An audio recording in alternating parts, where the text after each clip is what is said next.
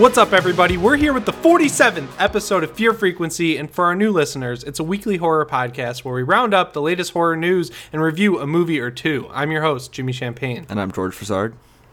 And if you're a new listener, I'm sorry I kind of lost my voice. I've been shooting at work all day, but we'd appreciate it if you gave us a review over on iTunes. And remember, you can always email us at fearfrequencypodcast@gmail.com, and we'll read your message on the show. We also have 2 new reviews on iTunes this week. So wow, 2. Yeah, 2. Big week for us. First review is from Fanhattan Fan, who says, favorite horror podcast. Can't wait to see the notification telling me that they have uploaded a new episode every week with 5 stars. So thank you for that, Fanhattan Fan. Cool. And we have another review from Catwoman or Crazy Cat Lady, who says, my favorite podcast. I love horror movies and I love podcasts. This is my favorite podcast. I just stumbled on it because I watched a movie and wanted to hear a decent discussion about it. These guys are funny, knowledgeable, and make very great points. I highly recommend. Give us 5 stars as well, so thank you very much. Damn, that's awesome. That's cool that someone just found us. I wonder what movie they were watching that made them search it out. Yeah, I mean, you'd assume it would be something that was maybe not that popular. Not like The Nun or something. Maybe it was Summer of '84 or something maybe a little bit more. I was about to say, I don't want to quantify the least popular movie we've talked about. And then I was like, there's actually 7 movies I could pick. So. I mean, that's the most recent kind of indie movie that we've done. So we'll just leave it there. Yeah. But that's cool. I'm glad that they found the show, and I'm glad people like it when they find us. All right, so George, before we get into what we're going to be talking about this week, I wanted to bring something to the listeners' attention. So while I was on iTunes last week looking up reviews of the show, because I asked you guys to leave us more reviews last week, and I wanted to see if you listened, and you did, so thank you. I noticed that there's a new show on iTunes, and I told you about it. What's it called? It is The Fear Frequency. Right, and I noticed this, I clicked into it, and it's a horror podcast where 2 guys review a horror movie, specifically Halloween in the first episode, and that sounds a lot like our podcast. Yeah, pretty eerily similar. Right, so I go on Twitter, I try and see if they have a social. They do. It's The Fear Frequency or whatever on Twitter. And I'm like, oh, okay, so they definitely typed in Fear Frequency. They knew we existed. There's no way they didn't. But I give them the benefit of the doubt. I tweet at their podcast account and I say, hey, can you send me an email at jimmy@fearfrequency.co so we can talk about this, because I already have a podcast called Fear Frequency.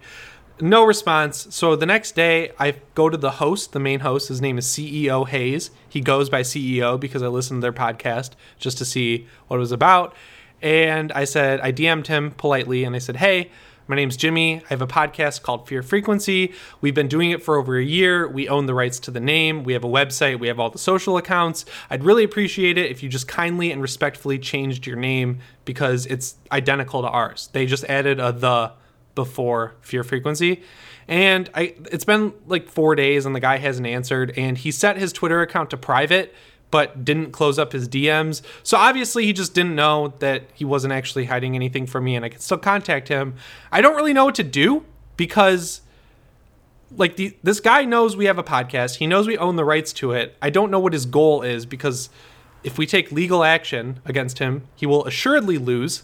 So I don't really understand what the goal is, but it's frustrating nonetheless. Yeah, and it's definitely immature to handle it that way, where you see that some other, media creator has the same name that you do, and you just refuse to back down, even though they have obviously been building it up for over a year and have a decent following. And I don't know if they're trying to capitalize on what we've done, or if they're trying to, they just like the name and want to use it also, but it just seems not the best way to approach it, in my opinion. Yeah. And to be fair, I don't have a problem with them using the same format as us. It's just that in tandem with the identical name, that's where it's just irritating. Obviously, we don't have a monopoly on this format. I think Modern Horrors does it almost identically to us too, or we do it identically to them. But it's they stole our name, they stole our format, and they don't really care. So I'm going to try DMing the guy again, but I'm probably going to just go leave a 1-star review over on iTunes and say, hey, email me back and I will delete this 1-star review, because that seems to be the best way to get someone's attention when they're trying to launch a podcast, is by leaving a bad review. Because, of course, they don't have a website. They just have their Twitter and their podcast. So it's frustrating. That's just something we're going through. I don't know why anyone would, but if you've ever gone through something like this, feel free to email me and give me some tips or advice. But right now I'm pretty pissed. Yeah. Just to be totally honest. It's definitely a really frustrating situation. Livid. So hopefully we can get it all squared away pretty soon and not have to do anything too drastic. I mean, it's just a sign that we're doing something right, because people are trying to steal it. It's exactly what happened when that guy stole my video for his Instagram account. Yeah. But anyways, let's get into the positive stuff, George. This week, we are coming at you live from Georgia, I think. Since we're officially into October, it's going to be a bigger episode. We have Friday the 13th legal updates, news on last year, The Nightmare, and a review of Hellfest. But before we get into that, Dr. Loomis, he's calling me with an eerily similar call to the last 47 episodes, or whenever we started this. It sounds like he's dying in Haddonfield, which means we have a Halloween alert. So, first up on here, George, we got to talk about this. We're going to Salem, Massachusetts. Well, I'm flying out tomorrow. You're flying out Thursday. And we're going to be seeing Halloween Thursday night. Yeah. 2 days away. Yeah. It's it hasn't really hit me yet that we're going to see Halloween early and going to Salem, Mass to check it out and do some cool witch stuff over there. But it's definitely something I'm super excited for. And I can't wait. So, like, this is going to be a cool trip because I just went there. So all the best places are fresh in my mind. We're going to be able to get far from the tree ectoplasm. We're going to have all the good food, and we're going to get to see Halloween. I'm so excited, dude. I'm so stoked. Yeah, it's cool to be able to get to see the movie a bit early. We were lucky that that this festival kind of stealth released that they were showing an early screening of the movie. So we were able to get tickets for cheap. But I'm really excited for it. Yeah, it's cool to be able to get a little early look at something that we've been talking about for what feels like 6 months at this point. Dude, I've been making videos about it since like January. I think my first video went up. So I'm pretty excited to finally see it. And of course, if you see us at the screening, which I'm sure you will because this is like a tiny one-screen theater, feel free to say hi. We're both really approachable people, I think. Next up on here, EW released their kind of like Halloween issue featuring Laurie Strode on the cover, which is kind of awesome.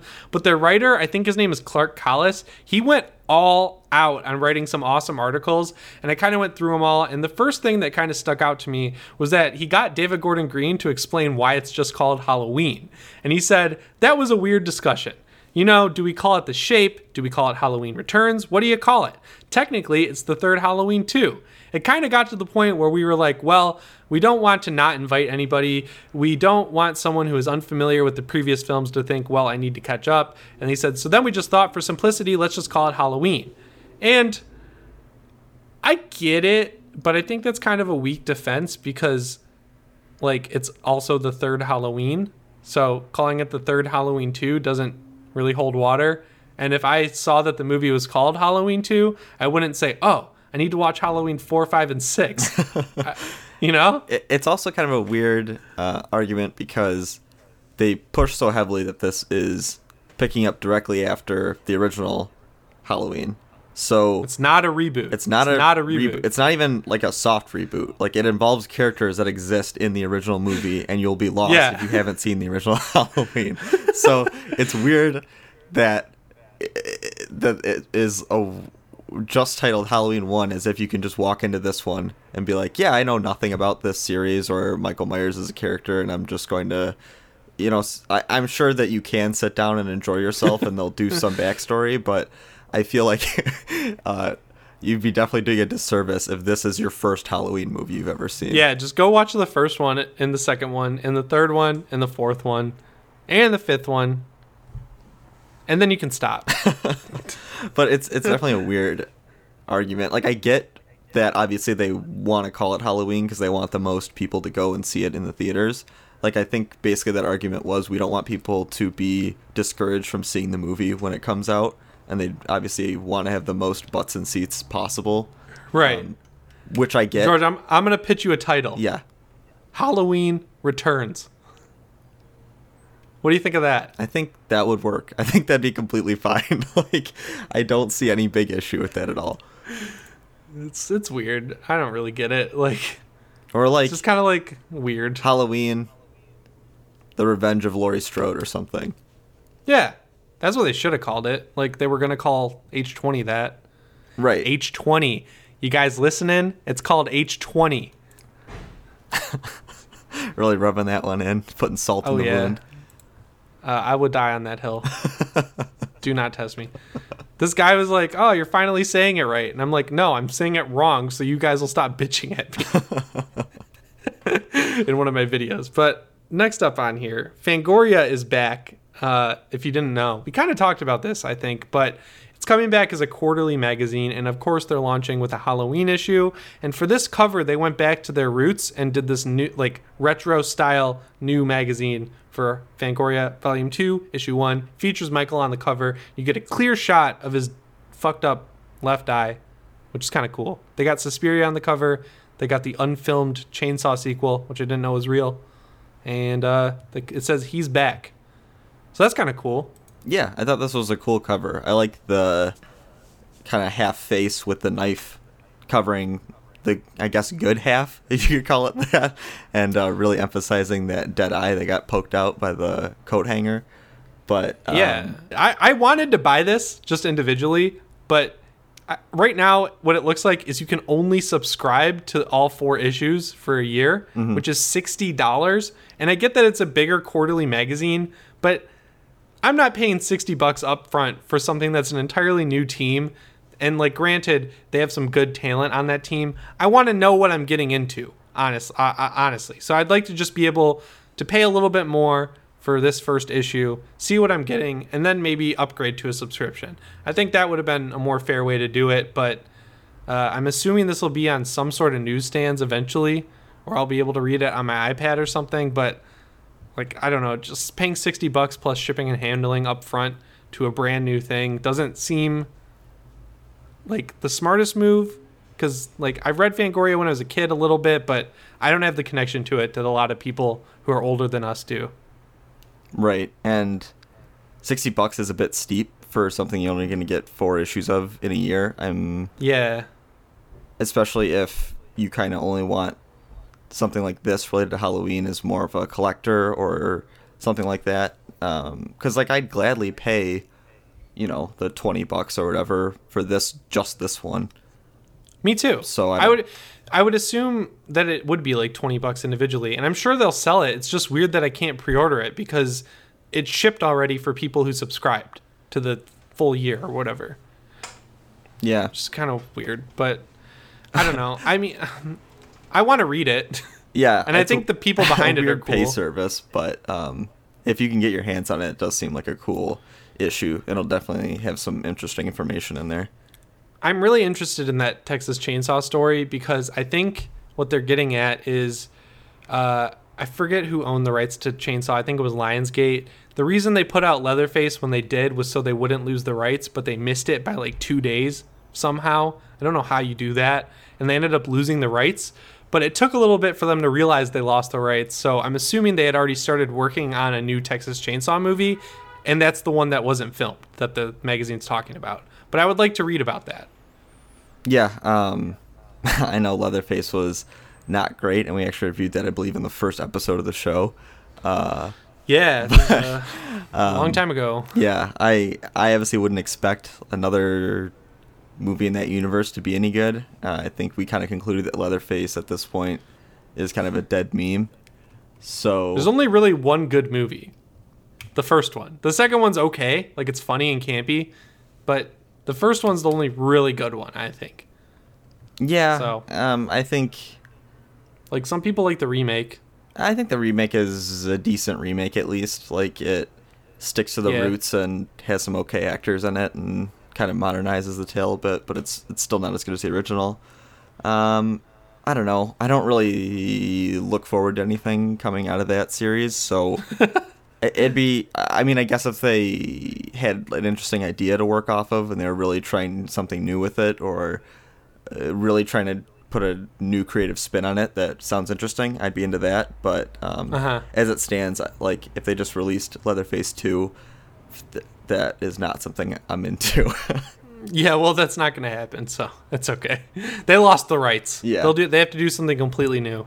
Whoever has it now. I don't know who has it. Probably Warner Brothers. They're buying up everything. Yeah, trying to get that new cinematic universe money after the Conjuring series is doing so well. Yeah, so next up on here, there's a full clip from Halloween out, and it kind of spoils a death that everyone already knew was happening, but it's a pretty cool clip. Did you watch it? I didn't watch this clip because I feel like they're putting out almost too many extended clips and trailers with recutting and new footage, and I feel like they're showing almost the whole movie at this point. So yeah, this is just a scene, like a straight up scene. It's, you know, in the first trailer when Michael punches his hands through the windows, the door, right? It's that. It's like the 1 minute before that. There's a character you see kind of get choked in the first trailer, and then you just see him on the ground in this scene. So this is obviously from the beginning of the movie. You're like right after Michael escapes. The cool thing to focus on it is the score. It sounds totally new, but it fits in with Halloween. I think that's the only thing worth focusing on.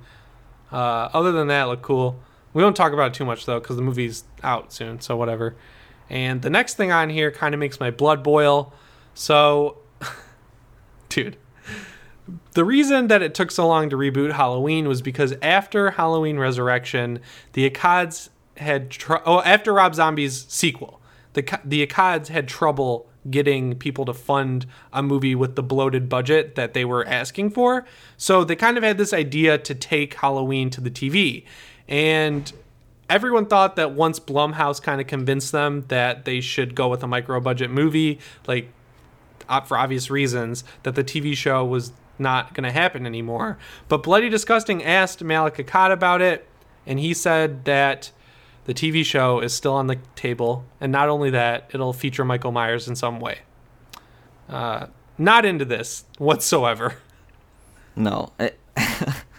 The thing that's really annoying about this is that a TV series would be the perfect avenue to do non-Michael Myers related stories in the Halloween universe. Where like a Young Loomis, or like a Haddonfield or Smith's Grove show. I mean, anything you could do. Like, oh, you mean like an anthology? Yeah, right. Like every season, could be a little different, or you could have, how you could pick it up after Halloween 1 and do something in between that and this new movie, where like the cult status of Michael Myers in Haddonfield grows. How did the legend expand after his original killings to when he came back? And like there's so many interesting stories you could tell in that universe, or just make creepy stories and set it in Haddonfield or around the area, and just kind of have Easter eggs sprinkled throughout that relate to, like if Castle Rock had a plot and was good. right.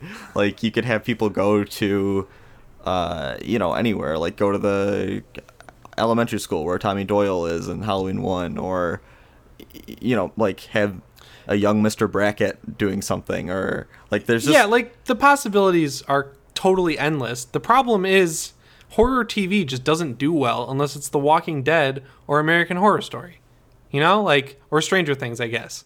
So even if they created this amazing anthology show, it would probably do bad, especially considering that Ash vs. Evil Dead couldn't even keep big numbers. Like, I don't know. It's like Gotham, like Gotham doesn't do that well. I don't understand how that show keeps getting fucking renewed. Right, and if you have one main character, the name alone can't carry the whole show is basically the issue. Having Michael Myers in it is not going to be enough if the rest of the show isn't good. And I don't know if there would be enough effort or money or whatever needs to be there to make it a good show. And you look at Trancast, which is the company that, I guess, like Malik Akkad's film company is Trancast International. They're the ones who own the rights to Halloween, obviously. And you look at what they own, and they own jack shit, excluding Halloween. So I can see why he's always thinking ahead in the future. But you have this company, Blumhouse, who just made a movie that's largely being called the best one since the original, which your dad couldn't accomplish and you couldn't accomplish on your own. And your next move is not to say, hey, these guys did a great job, they should probably make a sequel. You're going to go out and start talking about a TV show that might or might not happen. It's just scummy to me, honestly, and like kind of minimizes all the work that went into making this movie right. And it makes it look like he doesn't even care. You know, it makes it look like he couldn't care less that they went through all this trouble to get this movie as right as they could get it. And all he sees is dollar signs with this franchise. And that sucks. It just sucks. Yeah, it's kind of scary because that was kind of the issue that plagued the series the first time around, where first one made huge money. Malik Akkad made buku bucks. Yeah, or not Malik, Mustafa Akkad immediately funded the sequel because he was like, that first one made tons of money. And then they did 3. 3 didn't make any money because Michael Myers wasn't in it. And then they're like, we're bringing back Michael Myers, and which led to the Michael Myers fatigue that we obviously faced by bringing him back in more ridiculous ways and just kind of having him not kind of lose some of that special essence to him and just kind of be, he's not scary past like 2. Right. So kind of in 4, I guess. I don't know. I think there's something to be said about, like, the less you use him, the scarier he is. And if this movie does huge dollars and they say, well, now we're going to make a TV show with him, and we're going to make a sequel, and make another sequel, and just fall into the exact same trap that made Michael Myers less scary and less interesting as a character that happened the first go-around, then that is obviously not the direction that I think a lot of fans, myself included, would be into. Right. I don't know. It's worth bringing up, obviously, because you got to keep an eye on this shit behind the scenes. But I wish he would have at least just waited until this movie was out for a little bit before talking about the next thing. It's like, dude. I mean, and to be fair, he ended the interview by saying, just getting across the finish line for this one. That's the goal right now. We've got the wind at our back. Everything looks good. Before we start talking about anything else, it's all about the movie. The show is something that there's been some discussions. And I guess that's fine. But it feels like he only said that because he realized what he was saying and needed to backtrack a little bit. I don't know. If I was working on Halloween and I put all this work, and, you know, they've got Jamie Lee Curtis coming in and doing all these awesome photo shoots, and she's doing these interviews and bringing back Laurie Strode the right way. You've got The Shape coming back. The Mask looks great. The movie's being called great. You've got John Carpenter doing the soundtrack. And then you've got this guy just going around talking about some TV show. Like, who gives a fuck about a TV show, dude? Yeah, it definitely feels like a money grab before the new movie's even out, which is worrying. Yeah, I mean, there's not really much more to say about it. It's just keep it on your radar, and if things start to develop with it, I think the fans should definitely let the people involved know that this shouldn't happen. Yeah, honestly. Yeah, but I mean, we'll just have to see what happens with it at this point. It's still too early to really do anything about. Right, but keep it on your radar. Yeah. So speaking of Halloween, Shudder announced their October lineup. And when George predicted that they were getting more money based on how well Joe Bob Briggs did, he wasn't wrong. So just yesterday on October 1st, they posted Halloween, Halloween 4, and Halloween 5, which if you have Shudder for $5 a month, that's awesome. That's really good right there. I feel like this is the first time I've ever seen those on a streaming service, especially Halloween 1. I don't think I've ever seen that streaming anywhere before. I haven't either. And I had to watch the other ones on YouTube TV, and they were AMC's cut down of 4 and 5 for my reviews. But that's really cool. I think those are huge gets. And it's cool they were able to put them out on October 1st, so it gives everybody who's a subscriber plenty of time to fit those in to their horror movie schedules throughout the month. Yeah, but that's not it. They've got today on October 2nd, they posted like every Alfred Hitchcock classic pretty much, but the two that I thought were worth like noticing and like telling you guys about were Rear Window and Psycho. They also have Rope, which I really like. Then on October 8th, you're getting a great movie called Late Phases. It's about a blind Vietnam vet who has to kill a bunch of werewolves. It's a great movie. That movie is a ton of fun. And yeah, dude, we love that movie. Yeah, the main characters. We should review that movie one day. Yeah, it's been a while. I'd love to do a rewatch of it. And that movie is something that is really fun that I'd like to fit into my October schedule. Yeah, and then on October 11th, they're posting a new movie that they acquired called Terrified. I think it's in Spanish, but I heard it's really actually scary. It premiered at Fantastic Fest, and it won a bunch of awards there as being one of the best movies there. It apparently is a sort of anthology movie that takes place on a haunted street instead of a haunted house, and each of the 5 different stories or whatever it tells have a really good scare moment, I heard. So George and I have that, and we'll probably talk about it closer to the 11th around Telluride. And then finally on October 25th, you get Butcher's Block, which is season 3 of what's it called? Channel Zero, and then you get Summer of '84. So that's a pretty solid month. And that's just the ones that I thought were notable. There's some other movies they announced too. Yeah, I mean, I think the total list is at least 30 movies that are all like fairly noteworthy. And Shudder released a full list of them on their Twitter, so if you want to check that out, go follow them. But I'm very happy with this kind of lineup, because not only is this cool for subscribers, because you have a bunch of new good horror content to watch throughout the month of October, but it is kind of a good sign for things to come for the next 2 Joe Bob specials coming to us later this year, and his series coming in 2019. Yes. And if you're waiting for more stuff that's original content on Shudder that doesn't feature Joe Bob Briggs, which I don't get why, but you could be, they revealed their poster for their new Creep Show anthology show that they're doing that's exclusive to Shudder, and you can actually get it at New York Comic Con. They made 500 copies of it, and they'll be giving them away at their booth, which is number 330. But they got a quote from Greg Nicotero, who's the classic showrunner on The Walking Dead, who kind of saved that show for the most part and then ended up leaving it. He said, "Creep Show is a project very close to my heart."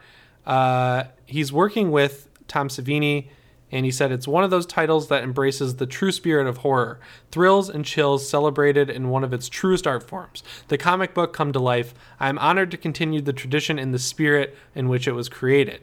So did you look at this poster? Yeah, this actually looks really cool. It's done in the old school kind of comic book cover art, where it's that kind of cel-shaded pop art. And there's like a mummy being excavated, it looks like. Yeah. And it just looks cool. Like, I think Creepshow 1 and 2 are both pretty fun, and I like to revisit them around this season. And I think it's kind of right at home to do a show with them, and it seems like, oh yeah, totally. Great original content for Shudder to pick up, and I feel like they'll definitely, it seems like they have the right people involved to make it something that's going to be actually a quality product, so that's exciting to hear. And if this poster is any indication of how much they're paying attention to the source material and how good they want it to be, then the show is actually going to be something people should watch out for and should subscribe to Shudder to check out. Yeah, definitely. So I thought that was cool. So if you're going to New York Comic Con, again, go to Shudder's booth, which is 330, and they have 500 of these posters to give away. And I honestly think you should try and get one because they're pretty cool. So next up on here, this is really complicated, so I tried my best to boil it down. But there's a Friday the 13th legal update. And I guess Victor Miller won the first round of the lawsuit. So what that means is that Sean Cunningham, whose company is called Horror Inc., owns Friday the 13th, the name. But Victor Miller owns the story and all of the characters. So if they ever want to make a new Friday the 13th movie, they're going to have to come to some sort of settlement, basically. So, which is what will probably happen, because Sean Cunningham, he obviously says he's going to appeal it. But that's a lot of work, and he'll probably lose. So I think the best interest would obviously be for him and Victor Miller to settle, which is weird. And you know what's even weirder? The lawyer telling everyone all this stuff played Shelley in one of the movies. He's a lawyer now, which is just bizarre. But I don't know. It's weird.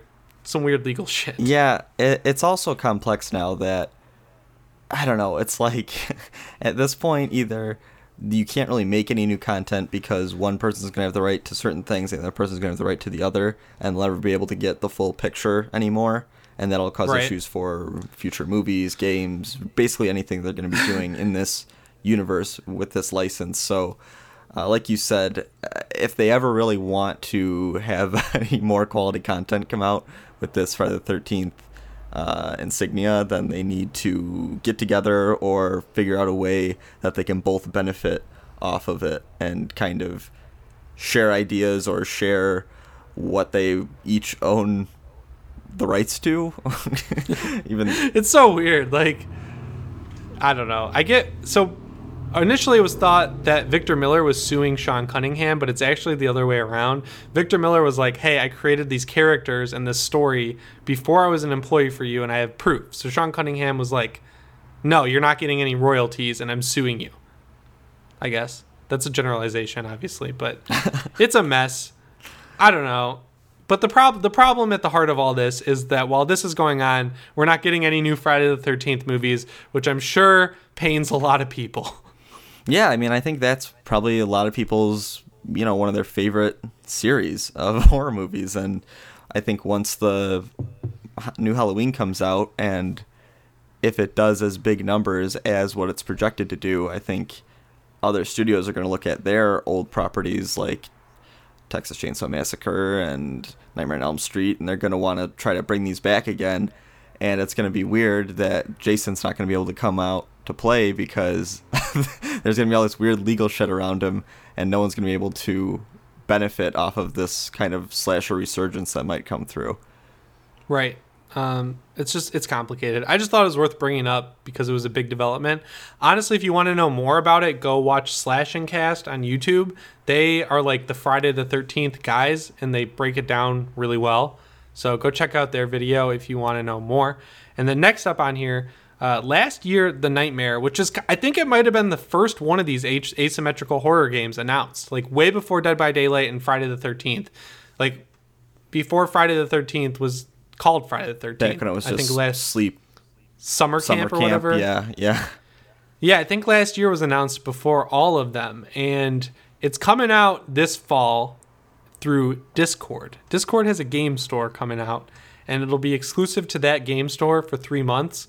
But once it launches on Steam 3 months later, you'll be able to play with Steam people on the Discord version and vice versa. So it's not like you're going to be locked off server-wise. But they released a trailer for it, and this game, dude, this game looks fucking awesome. Yeah, one thing that I really like about it, I guess, like in-universe lore-wise, is that the creature that kills them all is basically a tulpa, where it takes the form of the people's fears and feeds off of that and becomes more powerful. So yeah, it kind of explains away why all these different creatures are chasing down these people and like why they all exist in universe together. And it's because it's like the same thing but taking different forms, which I think is a cool, good way to explain away like, oh, it's like a way out to keep adding more characters and more customization and keep changing it up without having to kind of explain new storylines or having to fall back on licensed characters like Dead by Daylight, which uses the Michael Myers and Freddy and all that.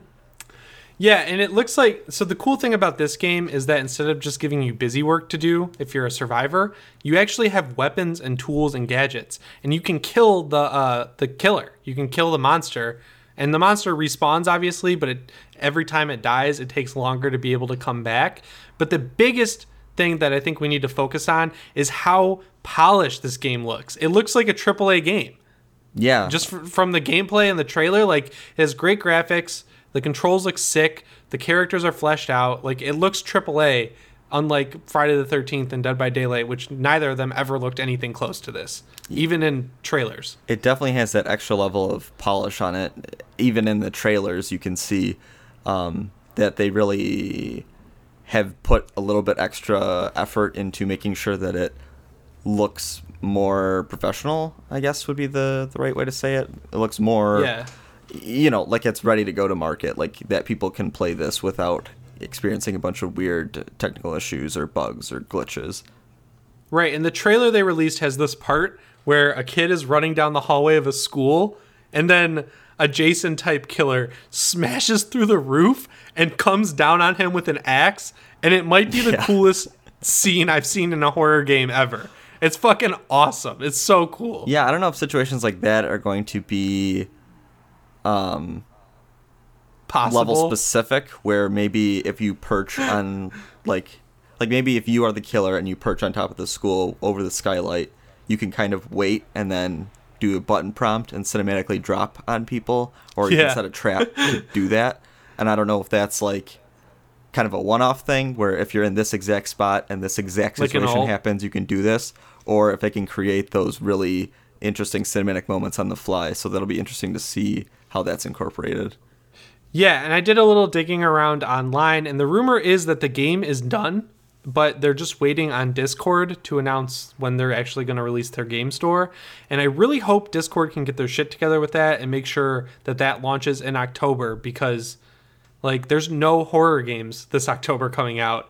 And this game, if this game drops right now while Friday the 13th is crippled and basically dead, and Dead by Daylight is getting stale, like they could take the throne, which would be really cool. Yeah, now would be the time to kind of come out and take that market if they can get everything infrastructure-wise set up and going so that it doesn't crash and burn on its opening weekend. Right. So I'm excited about this game. I think we'll both probably end up getting it through Discord, right? Like, just so we can play it right when it's out. Yeah, and I mean, there's really no point in not getting it then, because even if it comes out on Steam 3 months later, like you said, there's no issue with playing with those people either. So I don't see why you wouldn't. Yeah, and I like Discord. I think Discord's really cool. Yeah, I mean, we use it every week. Yeah, we use it for the show. So go Discord. So next up here, the Happy Death Day sequel's title came out, and it's called Happy Death Day 2U, like number 2U, which is like haha, kind of cute. And it comes out on Valentine's Day. So there's not really much news other than that. Jessica Roth's coming back, which is cool. They're continuing right where the movie leaves off. I'm excited for this. Yeah, I like the first one more than I expected to. I think I even rewatched it like a month or two ago, and I still really liked it. But I don't really know where else the story has to go from. Yeah, me neither. Where it ends off, it feels kind of self-contained and like a complete story. So I don't know what other avenues are going to explore in a direct sequel, which seems kind of weird to me. But yeah, right. I mean, if the same people are involved and they have a good idea, I don't see any reason not to check it out when it comes out. I mean, obviously we don't have any kind of trailer to reference or any big plot details yet, but I'm cautiously going to give this a shot and not shoot it out of the air immediately, because I think that the original has a lot of interesting ideas, and the sequel could prove to also be cool. Right, I agree. I just want to let people know that there was an update on that. And the next thing on here is another small story, but Jocelyn Donahue, who people might know from House of the Devil, might ring some bells. One of my she just favorites. signed on. Yeah, she just signed on to Mike Flanagan's Dr. Sleep. And I'm conflicted about this because every week I have to bring up, like, I think it's a rule now that I have to bring up that I don't really think Mike Flanagan's movies are anything special. But having her sign on, that gets me interested. She's great. Yeah, she's a great actress. And it's cool because she's not the only good actress that signed on for the movie so far. We also have Ewan McGregor and Rebecca Ferguson. So yeah, those are both good actresses. Right. I love both of those women. Yeah, so it's not like a bunch of schlubs are involved with it. Right. I mean, it's like I want to be excited for it because I like the novel. I read it this year, and I think that all those are good actors, and that this obviously isn't Mike Flanagan's first go-around with adapting Stephen King work. So it's just going to be weird with how to adapt this story specifically, since it's a sequel to The Shining. Yeah. That's just going to be like a weird ground to traverse. So depending on how well that can be pulled off, I think this movie has the potential to be really cool, but I don't know about it yet. It'd be cool if they ever had to flash back to, like when Danny was a kid, they just straight up used scenes from The Shining. Yeah, and I mean, I don't see why that would be completely out of the question. It seems like you would have to work with whatever studio owns The Shining to make this movie, since it's a direct sequel. So I don't see why they wouldn't allow them to use clips from the original. Netflix just got The Shining on Netflix for October, so I don't know if that has anything to do with it. I'm not sure if this is a Netflix funded project or not. Me neither, but I just thought it was cool that she joined it. Yeah, because I don't think she's really done anything since House of the Devil. Yeah, so it's just cool really that she's back. Seen her around too much, but she's great in that movie, and I'm definitely happy to see her joining the cast of this. It adds a little bit more excitement to this. Yeah, and the last thing we have to talk about before getting into segment 2 is more of a PSA. You can actually go stream the first episode of Channel Zero Season 4 right now on Sci-Fi's website or on the Sci-Fi app. It's a little early because the show comes out, I think, on October 26th, but they probably saw how much stuff Netflix is releasing and that Red Dead 2 is coming out on October 26th, so they wanted to give people a chance to watch that first episode early and then come back for the second one the week after. Right. That just seems like what they're doing. Yeah, and, so you should watch it if you haven't. Yeah, and yet. this they're doing this season one after the other, right? They're showing like all 8 episodes back to back, one a day for the last week of October. Oh, I didn't know that, but that's smart. Yeah. Oh yeah, we talked about that. I forgot. That's smart. Okay. Yeah. So give people a chance to watch the first one early, then they'll be back for the second one the next day. Right. That's cool. Build up a little hype for it, which is cool. I think that's a good way to do it. But I feel like my big theory about Channel Zero is that Sci-Fi is getting ready to drop it, and Shudder's going to pick it up. Dump it straight onto Shudder. Yeah. So I don't know. It's cool. I think that it's going to do probably pretty well. I've seen more people talk about it now since it's been on Shudder, and I think maybe this will have decent numbers for once, but we'll have to wait and see. Right. So that's the news segment, guys. We'll be right back with our review of Hellfest.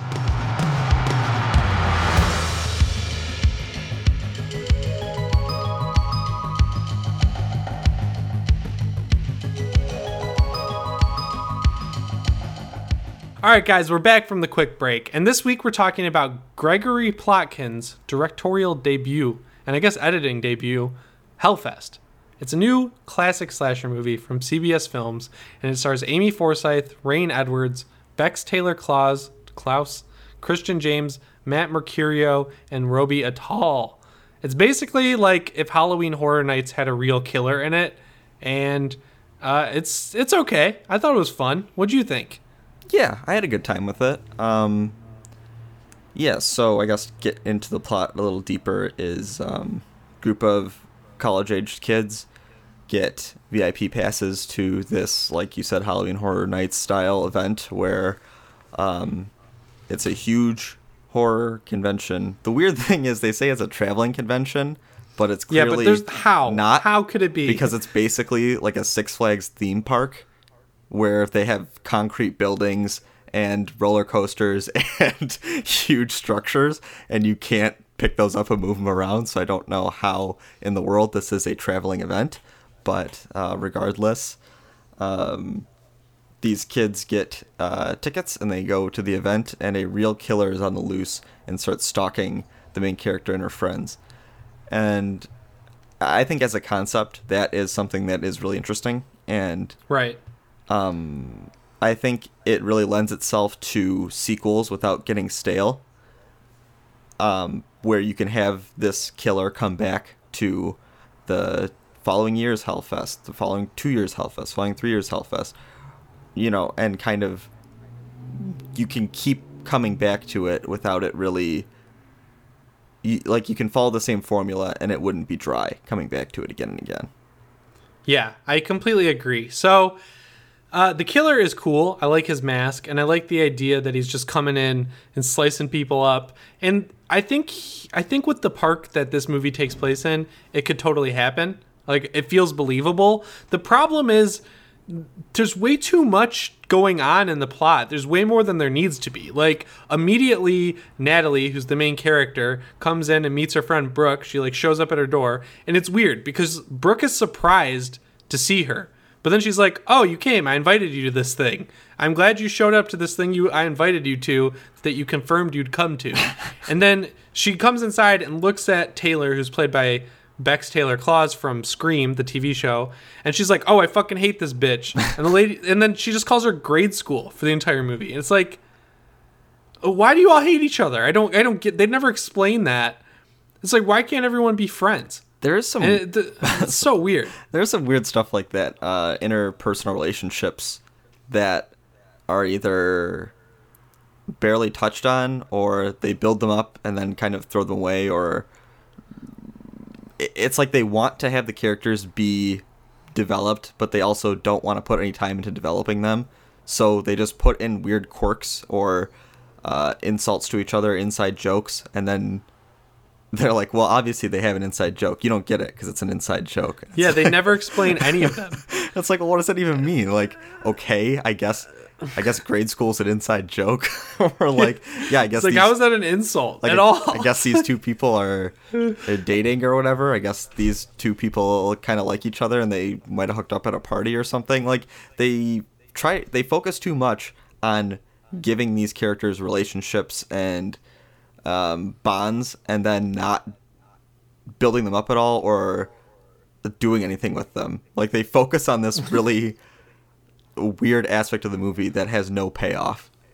Yeah, it's weird. And I thought Tony Todd would be in it a lot more. He's placed very weirdly in the movie. You'd think he'd be right at the beginning when they enter the park, but he actually only shows up at the very end for about 12 seconds for one sequence. It's like, okay, because there's this goal they have to go through this ride and then go through like 4 mazes, and then they end up in hell, which is the scariest of all the places, I guess. But like, how much time do you have in this park? Like, there's a lot of work. Yeah, this feels like a 6-hour event. Like, you're there all night. And the place is packed. Like, they did a good job at making sure this park felt like it was packed.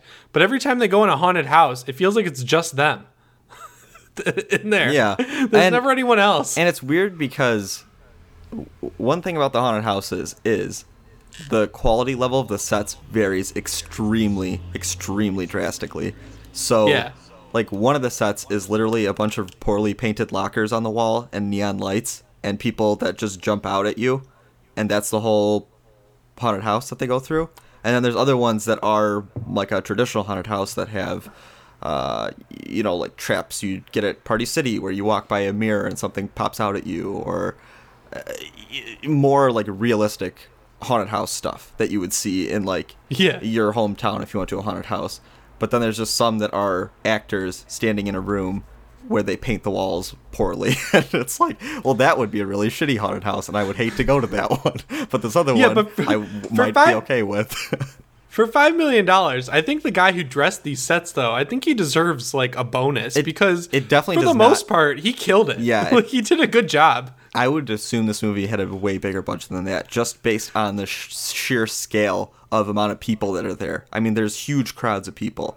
There are multiple haunted houses. There's people in costume. Like, this feels like it was way more expensive than that to make.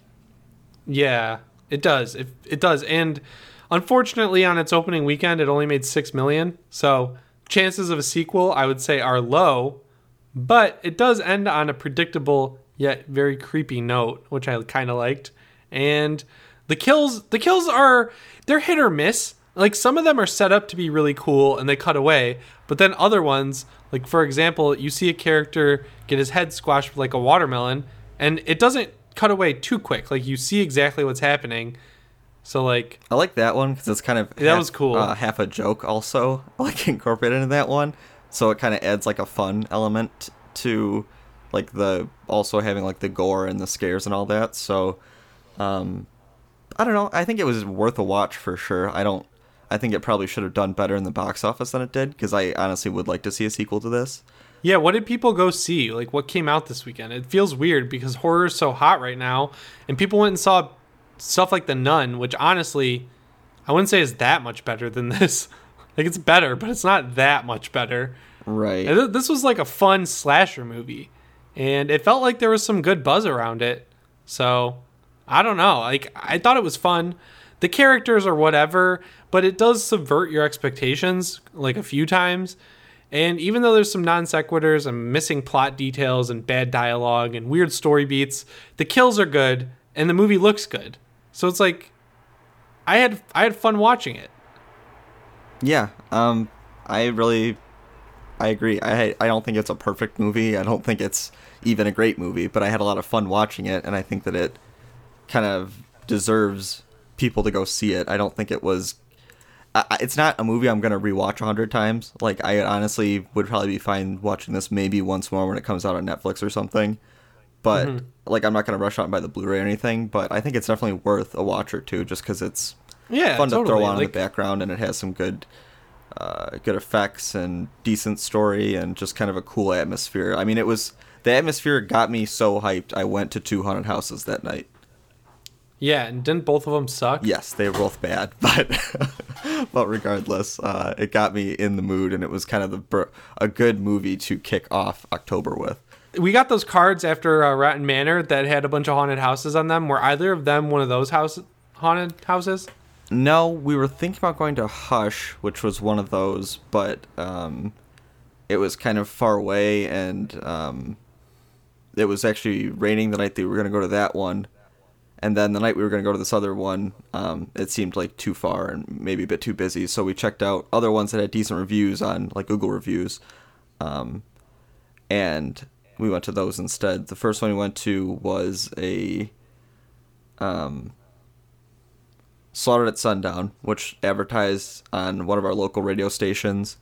And they had, one of the things they were toting was that they had kind of licensed characters like Freddy and Jason and all that. What? Are you kidding me? No. There's no way they paid for those licenses. Oh, they did There's not. No I fucking guarantee way. you that they did not pay for them because it was very low budget. How did they advertise that? They were like, come to Slaughtered at Sundown with all your favorite scares. We got Freddy, we got Jason, blah, blah, blah. And it was like, okay. And so the haunted house was like maybe 15 minutes long. And then the haunted hayride was like 80% empty land and 20% like okay sets with actors that were... There was one part of it that was like pretty well done where they had a giant stoplight and then actors would hide behind the stoplight and jump out at you, which was pretty good. But okay. Other than that, it wasn't that great. And we were so disappointed with that we went to a second one, which...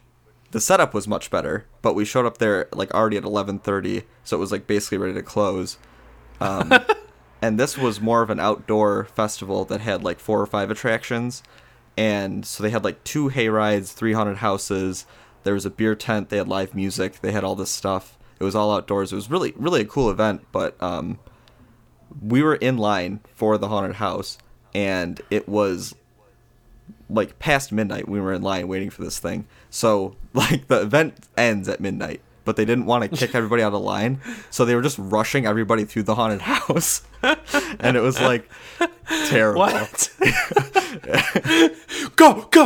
Like, it might have been okay if we got to experience like, because you know when you go to a haunted house, like part of the fun is that you don't want to catch up to the group in front of you because then the scares kind of get ruined for you before you go into that room.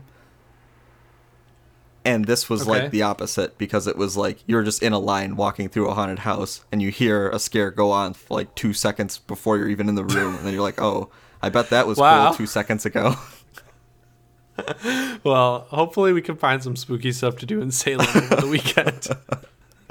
So that sounds terrible. Yeah, that was my experience. I mean, it was kind of fun to do, but I don't know. I was more excited to do one after seeing Hellfest than I was actually impressed with any of the houses I actually went to. That's funny. It's terrible. So, all in all, people should go see Hellfest. That's the moral of the story. Yeah, I mean, honestly, I hope that this movie gets kind of a second wind on VOD release or Blu-ray release, because I'd like to see a sequel to this. I think that this could become an interesting kind of yearly or bi-yearly event. Cool. Well, that's going to do it for episode 47. I have to redo that.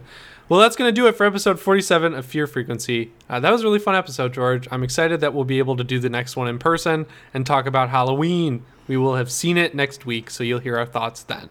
Spoiler free. Yeah, definitely look forward to that. As always, come back next week for more horror news and reviews, and you never know who might be listening.